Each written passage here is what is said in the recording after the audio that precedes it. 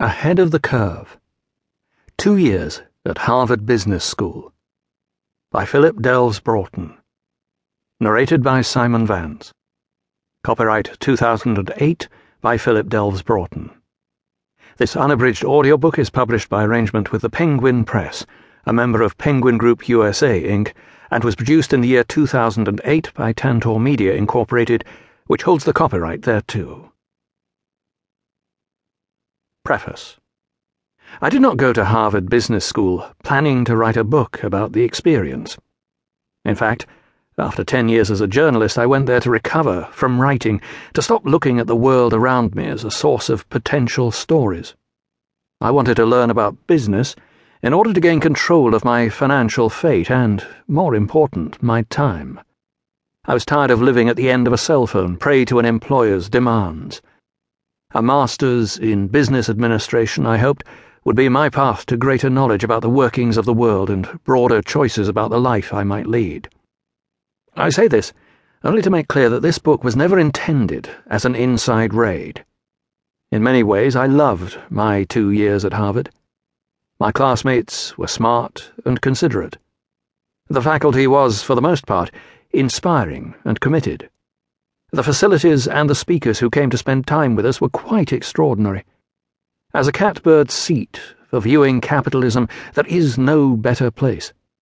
For me and everyone I knew, Harvard changed the view of our futures and the possibilities available to us through business.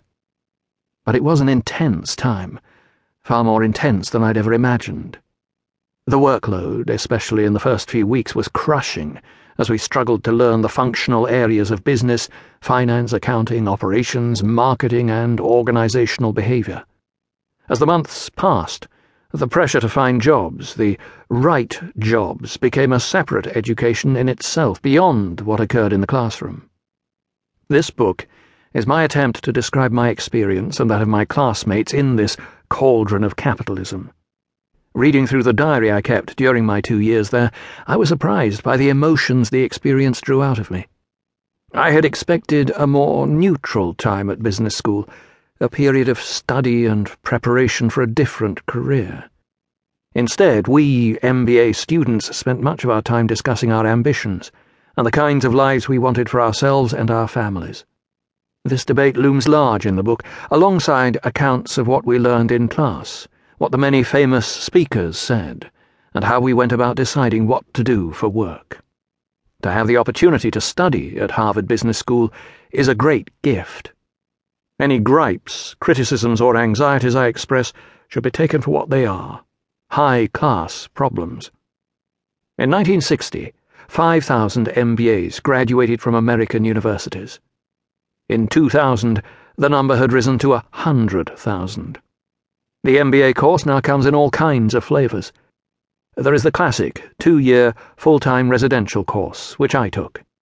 But you can now study for an MBA part-time, online, at night, or in multiple international locations.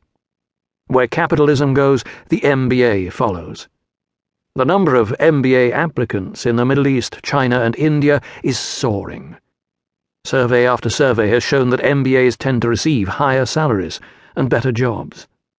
Those 3 precious letters have become a calling card and, in some cases, a requirement for success in business. While I attended Harvard Business School, HBS as I shall often refer to it, between 2004 and 2006, the school's alumni included the President of the United States, the Secretary of the U.S. Treasury, the President of the World Bank, the Mayor of New York City, not to mention the CEOs of General Electric, Goldman Sachs, and Procter & Gamble.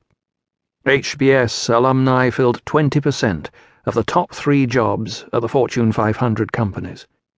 The newly fashionable private equity and hedge fund industries were stacked with Harvard MBAs who were received like gods when they returned to campus.